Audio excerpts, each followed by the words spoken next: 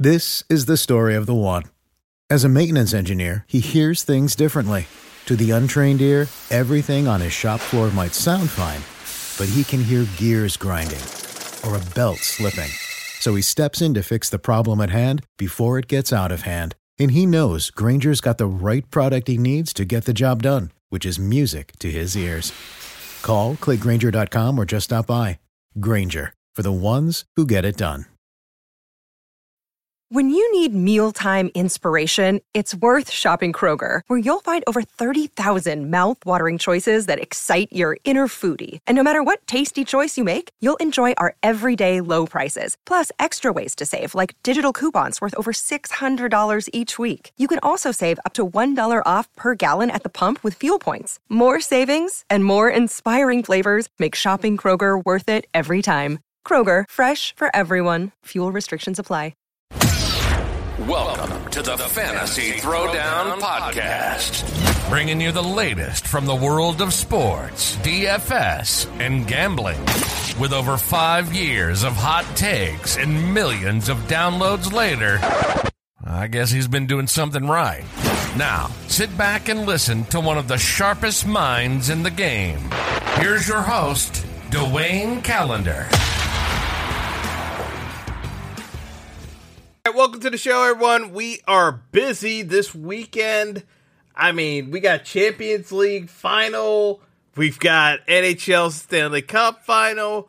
NBA is on a little hiatus until Monday night, although we've got the Nuggets basically wrapping up the series against the Heat pretty much. I told you guys from a series standpoint, I had my doubts about the Heat being able to hold up over the course of the series just because of how good Jokic is. Like, Jokic is just a beast.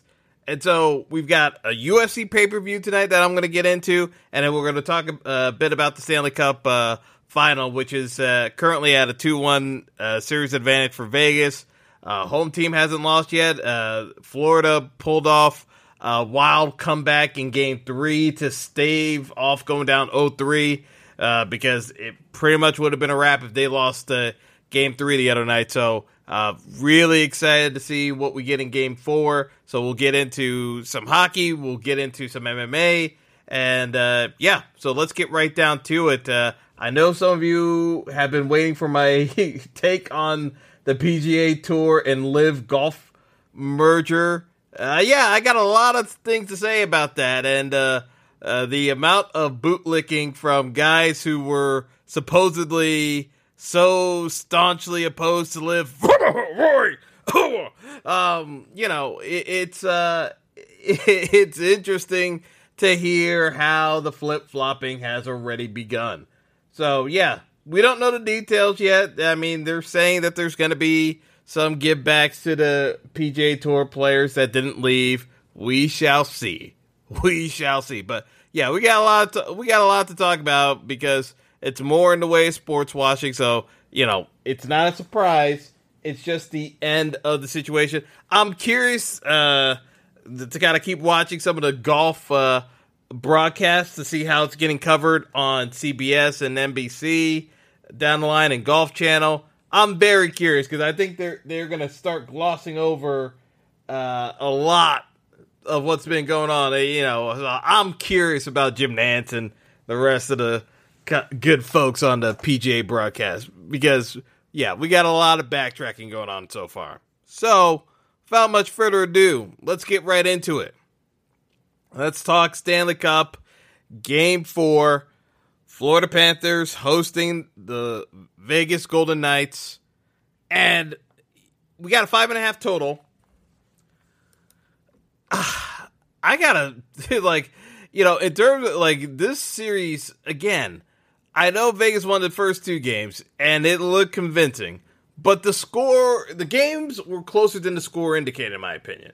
And in Game 3, you had Florida up for most of the game, then Vegas pulls ahead in the third period, and then Florida makes a scrambling comeback in the last 2 minutes to tie it up and send it into OT where they pull it out. Florida, to me, they've got the new lease on life. If you're Vegas, you are playing your same style. You're aggressive on the forecheck. But if you're Florida, you see that with your effort, you can beat this team. And you can get goals past Adin Hill. Because Hill is the tallest goaltender Florida has seen thus far. I think he passes his own mark by a good 2 inches. He's a big dude. And, I don't even want to say he had a poor game the other night because, I think it was just a lot of traffic around that they were able to do in front of the net that at least got them in a position where they can actually keep this series going along. My biggest thing for Florida in this game is the health status of Matthew Tkachuk, because he left part of the game 3 the other night and basically was out for the better part of an entire period. Like he missed almost all the second period and most of the third, and then came back and rallied the team, which is the cojones factor by Tkachuk, still get you there. So it was a 3-2 victory, but we still got to look at the fact that from a shot perspective, Vegas still outshot Florida. From a hit perspective, Vegas still outhit Florida. This is where, I didn't think it was going to be as lopsided. Like game 3 reflected what I thought the first 2 games might be. But if you look at it, and Vegas was one of the least penalized teams of the entire year. Florida took a lot of penalties first 2 games, but in game 3, you basically had Vegas, kind of up there with Florida in evening out the penalty minutes. Florida got Vegas. Usually Vegas is the team that baits other teams into taking bad penalties. And don't get me wrong, Florida took some bad penalties. Like Florida, the Gudis penalty, the Duclair trip that I know my Miami friends are not happy with the call. It was a penalty, guys. It is what it is. It cost Florida the first period because they should have went in, up 1-0, and Vegas ended up tying it because of, 2 dumb penalties. That's really what it came down to. 2 dumb penalties and enforce a 4-on-3. So the way I'm looking at tonight's game, can Florida stay out of the box? Because they could not help themselves with the way Vegas is playing. That they keep trying to be physical, but they're not skating as well as Vegas. I didn't think the speed advantage was going to be decisively in favor of Vegas, but the speed advantage seems to be favoring Vegas in a clear manner. So I gotta think that Florida with a little bit more confidence, maybe we see a little bit more up tempo out of Florida and try to combat what Vegas is doing, because Vegas is able to slow down Florida and they're getting into transition faster. I want to see if Barkov can shut down the first line for Vegas, and they did a pretty good job on Carlson and Barbashev and Eichel, but Marchessault is still a problem. He's been on fire. He's got 11 goals in 11 games, and he's playing so many minutes up top. He's on fire.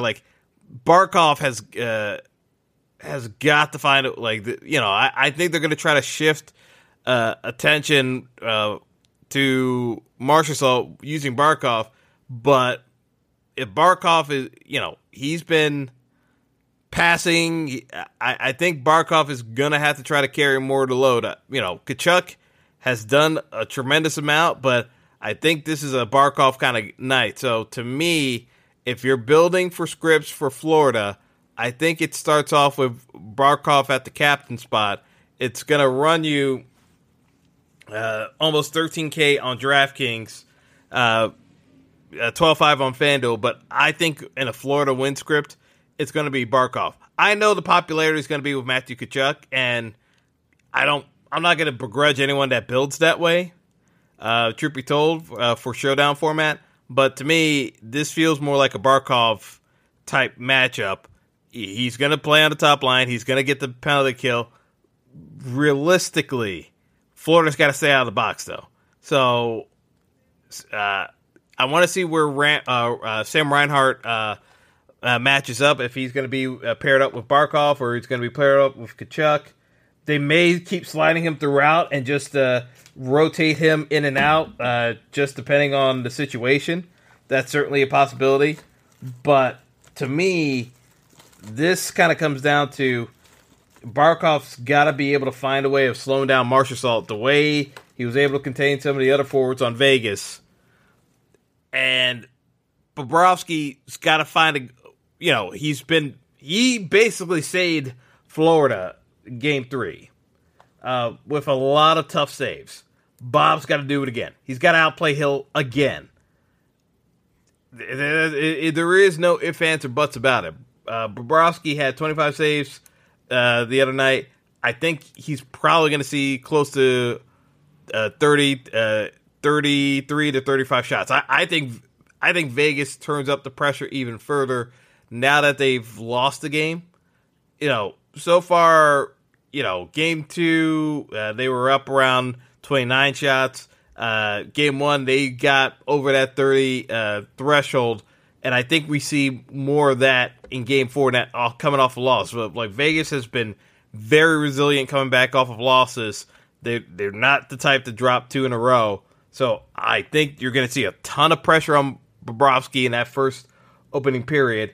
The key for Florida is, can they get and nail Vegas on the counterattack? Because this is where I look at it, is that Barkov's going to be key, but the guys that are lined up with him, Duclair's got to be better. He took a bad penalty, hasn't scored, but he's got to score. He's got to score, because I would look at it between the standpoint of Montour is doing so much on the back line that you can't necessarily rely on Montour to be a scorer, but he's gonna take his shots where he can. So to me, I'm looking at this and trying to correlate this where I'm going to try to get in my Florida scripts for wins. I'm going to have Barkov captain. I'm still going to keep Bobrovsky in the lineup. Don't get me wrong, but I'm not entirely sold on the double captain with a goalie captain winning tonight, because I think there are going to be a couple of goals, and I don't think we get the 35 plus save bonus. I will say that.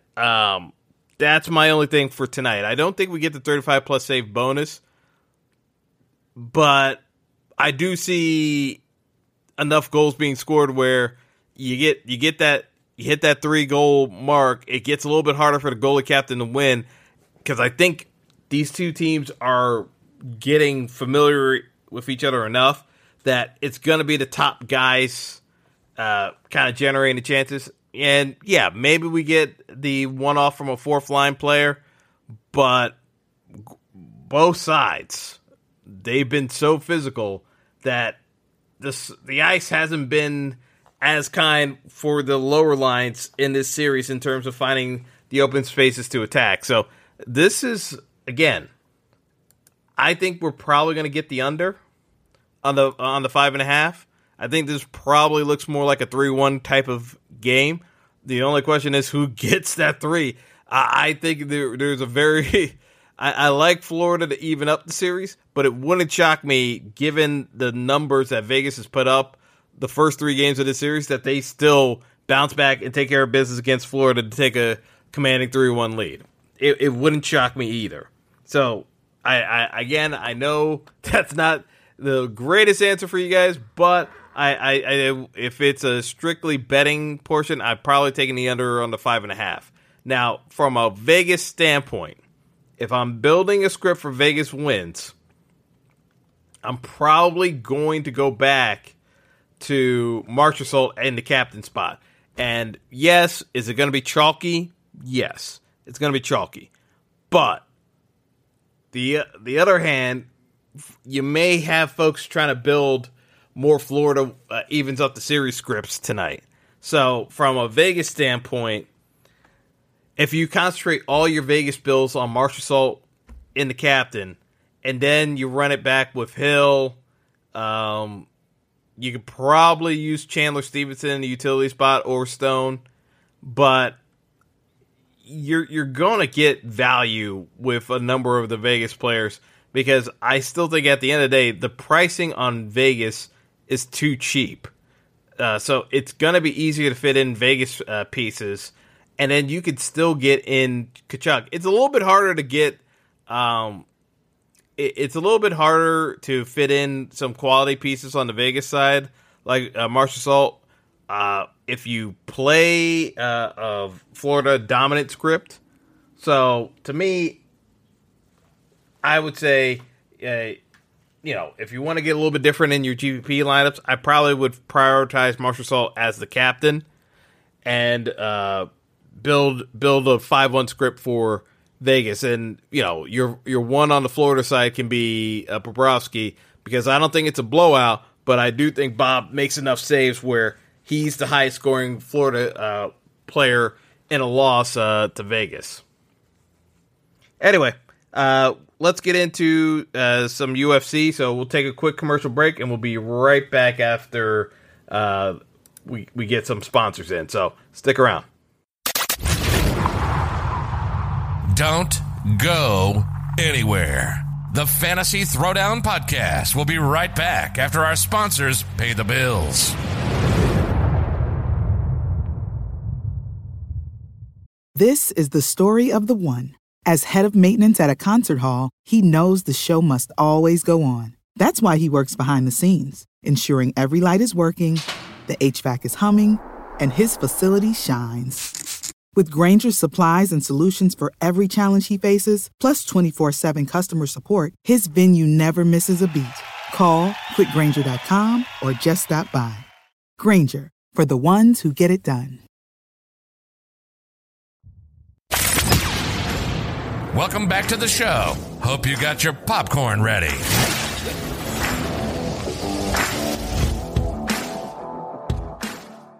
We are back, and we've got a UFC pay-per-view that is very interesting to me, because we got UFC 289, Amanda Nunes defending against Irene Aldana, who's a substitute for what we would have gotten with Juliana Pena. I actually think this is a worse fight for Amanda Nunes, because she prepared for Pena. She knows what to expect out of Pena. Aldana, actually a better striker than Juliana Pena. This is a very interesting fight, because the line is Nunes minus 350. I think it's a little wide. I do think that Amanda Nunes is better off wrestling Irene Aldana. I think Aldana can actually strike with Nunes. And it's going to be a case of, does Nunes want to engage in a striking battle only, or just take her down? I think it makes more sense for Nunes to take down Aldana. It wouldn't shock me if Aldana wins the striking battle and hurts Amanda, because we've had a lot of talk of Amanda kind of looking beyond MMA and getting another addition to the family. Like, we've had a lot of noise with Amanda Nunes and her commitment to, still being in the weight class and being the most dominant female fighter of all time. At 135, this is an interesting fight for 5 rounds, because Aldana throws over 5 significant strikes per minute. She's got 8 of her 14 wins by KO. It's not a walk for Nunes striking. I think the key for Nunes is she's gotta be able to take down Aldana, and it's not a lock that she's going to be able to successfully take down Aldana at will if Aldana is winning the striking battle. And yes, I understand that Aldana has been taken down in previous fights. But styles make fights, and the way Nunes usually gets people down tends to be she does the bear hug maneuver and then starts tripping them. It makes a difference if you're worried about the uppercut coming up the middle and the amount of power being generated by those punches. I don't think this is as clear cut of Amanda taking down the underdog as people think, but I do think if Amanda gets it to the ground, chances are she finishes the fight on the ground. I don't think it, like with Nunes' jiu-jitsu, I don't think Aldana survives that long on the ground against Nunes. So to me, this is a case where I want to be aggressive on both fighters. I probably get, like, out of 20 lineups, I'll probably get at least 30% Aldana, and Nunes, I'll probably have close to 70%. So I may max out and go 100% in on this fight, but from a betting perspective, I do like Aldana at plus 275 because of the fact that I think the line's a little too wide. So it's a little bit much for me, in my opinion. The co-main event, Beneil Dariush, Charles Oliveira. Realistically, I am a Charles Oliveira Du Bronx fan. I'm sorry. To me, I understand. Beneil has been the hottest fighter at 155 for 3 years now.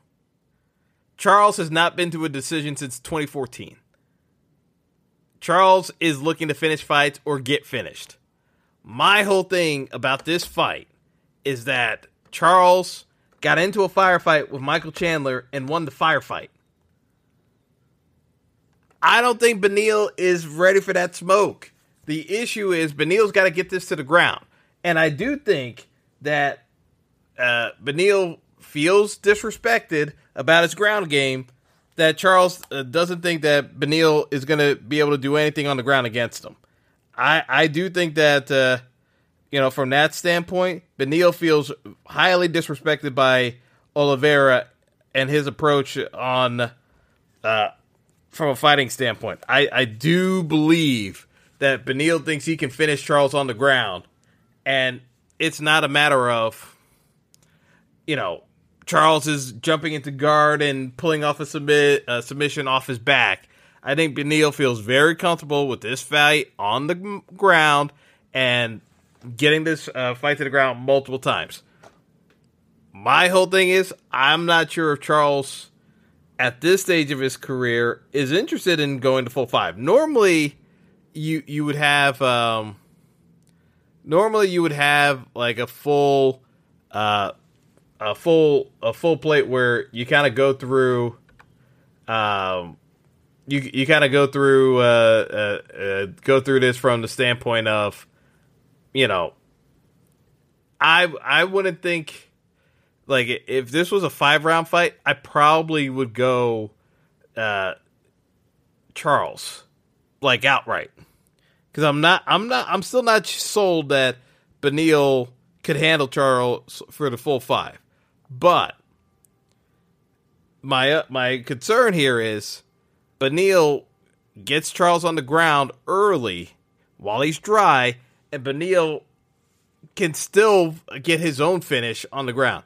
I think it's a lot harder for Charles to pull off the submission later on in the fight as they get lathered up and they're wrestling and rolling around on the ground.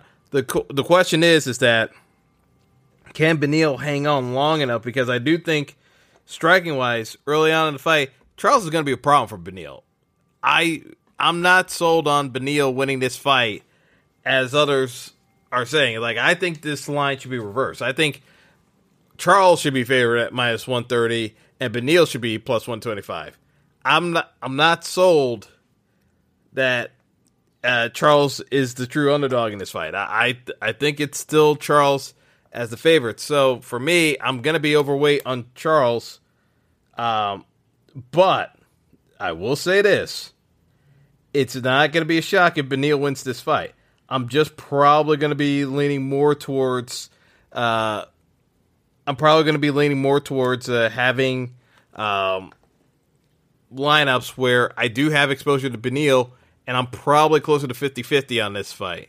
But it's definitely one for, it's not for the faint of heart. So if you're not playing multiple lineups, I probably would recommend fading this fight, because I think whoever wins this fight wins it inside the distance. I don't think this necessarily goes to the decision. So at 8,600 for Dariush or Oliveira and 7,600 for Oliveira, I think the winner of this fight is going to be in the optimal, just because of how good both of these guys are. So to me, I think this is a case where, you know, we probably get into a situation where we try to figure out you know, how both sides manage to finish off the other. But I love this fight. I think this is the fight to be most excited about for this pay-per-view if you're going to go buy it. I fully recommend watching it. Now, in terms of the other fights that I'm key on, I'm big on Mike Malott at 170. I think they set up, he's the local guy. It's in Canada. I think they're going to use this as a showcase for Malott. Yeah, you could go Adam Fugit as a leverage play for DFS purposes. Betting-wise, I think this is Malott. The minus 200 line, I think, should be a little bit wider. I think the UFC has positioned this to showcase Malott. I don't think they're going to use him as the I don't think they're going to have the hometown guy get knocked out on his ass right before the two main events. So to me, give me Malott. I am going to be heavy on him. Other winners on this card, I like Dan Ige over Nate Landwehr. You know, I think Landwehr just wears too many shots on his chin. I think Ige just picks him apart with volume and takes care of business. The Chris Curtis-Imavov fight is going to be freaking a disaster to figure out who wins that fight. Chris Curtis, I think he is a good fighter. I'm just not sure if technically the way he starts out fights being so slow is going to work out. There's a real chance that, there's a real chance that Chris Curtis just loses a close decision to Imavov and neither guy scores that much. But, I think there's a couple of fights that are just going to decision. So Imavov Curtis is one of them. I think Miranda Maverick is probably going to win by decision. I don't see her finishing her fight. The Zahabi Oriala King fight at 135, I think also goes to a decision. Like in terms of the Vorak Craig fight, that probably also goes to a decision. And Oliveira Belbita on the undercard probably goes to a decision too. So to me, this is a top-heavy card where you're probably going to get a bunch of fights that just go by close decisions. Sal D'Amato's in Canada, so, just like Sal D'Amato stateside, Sal D'Amato in Canada, you can never feel too confident with some of these decisions that are going to be rendered. I'll leave it at that. Sal getting all these cards, it's ridiculous. But, it is what it is. The boxing and MMA fans know exactly what I'm talking about with Sal. Yeah, so outside of that, I think the other bet you can make is the Blake Builder Kyle Nelson fight. I would bet the inside the distance at minus 200. I don't know who's going to win that fight, because in the first round it's probably going to be Nelson finishing him, and because of how strong Nelson usually starts his fights. As the fight goes along, Nelson gas tank completely erodes. So by the third round, he's pretty much a wet paper towel and just ready to be mopped up. So Builder could easily just finish him in the third round. I would just bet the inside the distance number at minus 200. But a lot of these other fights, I just think they're going to be going to decision. And, I just don't like the value on most of these fights. So it's going to be a weird card because it's going to be, to me, it's going to come down to the main the main and the co-main event as to if you're going to ship money or not tonight. I think all these other fights, you're probably going to go to a decision. So it's just a matter of like who generates just enough volume from a DFS standpoint. But I think it's going to be kind of a crapshoot. So I'm not entirely sold that you can't leave money on this card, because I do think some of these other fights, you can get a dog winning. Like even Eric Anders against Marc-Andre Barriault. Barriault usually applies volume, but half the time Eric Anders looks like a beast. Other times he doesn't look like he even wants to be in the octagon. I have no idea which Eric Anders we're going to get tonight. So he could easily upset the apple cart at 7,800 and pull off an upset win. But it wouldn't be an upset to me because I've seen Eric Anders go into beast mode. It's just so hard to figure out what Eric Anders you're going to get on a given night that Barriault by decision makes the most sense. But it wouldn't shock me if Eric Anders was the rare fight on the undercard that ends up finishing inside the distance. And the inside the distance number is plus 110. I think that line is way too low. I think the inside the distance should be like probably plus 250. But, it is what it is. We'll see. But, that's going to do it for me. Hopefully you guys enjoy the pay-per-view tonight. It should be an interesting card. Again, I do think that it's not a lock for Amanda Nunes. So definitely check out the card. I'm going to be enjoying watching tonight. So enjoy the Stanley Cup Final. Enjoy UFC tonight. Have a good one, folks. Later. Thanks for listening to the Fantasy Throwdown Podcast. Be sure to like and subscribe to the show on Spotify, Apple Podcast, Google Podcast, and all major outlets.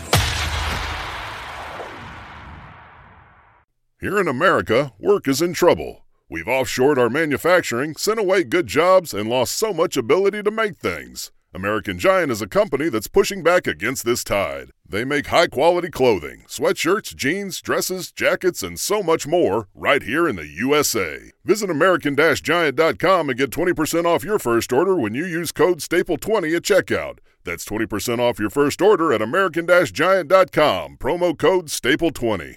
This is the story of the one. As head of maintenance at a concert hall, he knows the show must always go on. That's why he works behind the scenes, ensuring every light is working, the HVAC is humming, and his facility shines. With Grainger's supplies and solutions for every challenge he faces, plus 24/7 customer support, his venue never misses a beat. Call quickgrainger.com or just stop by. Grainger, for the ones who get it done.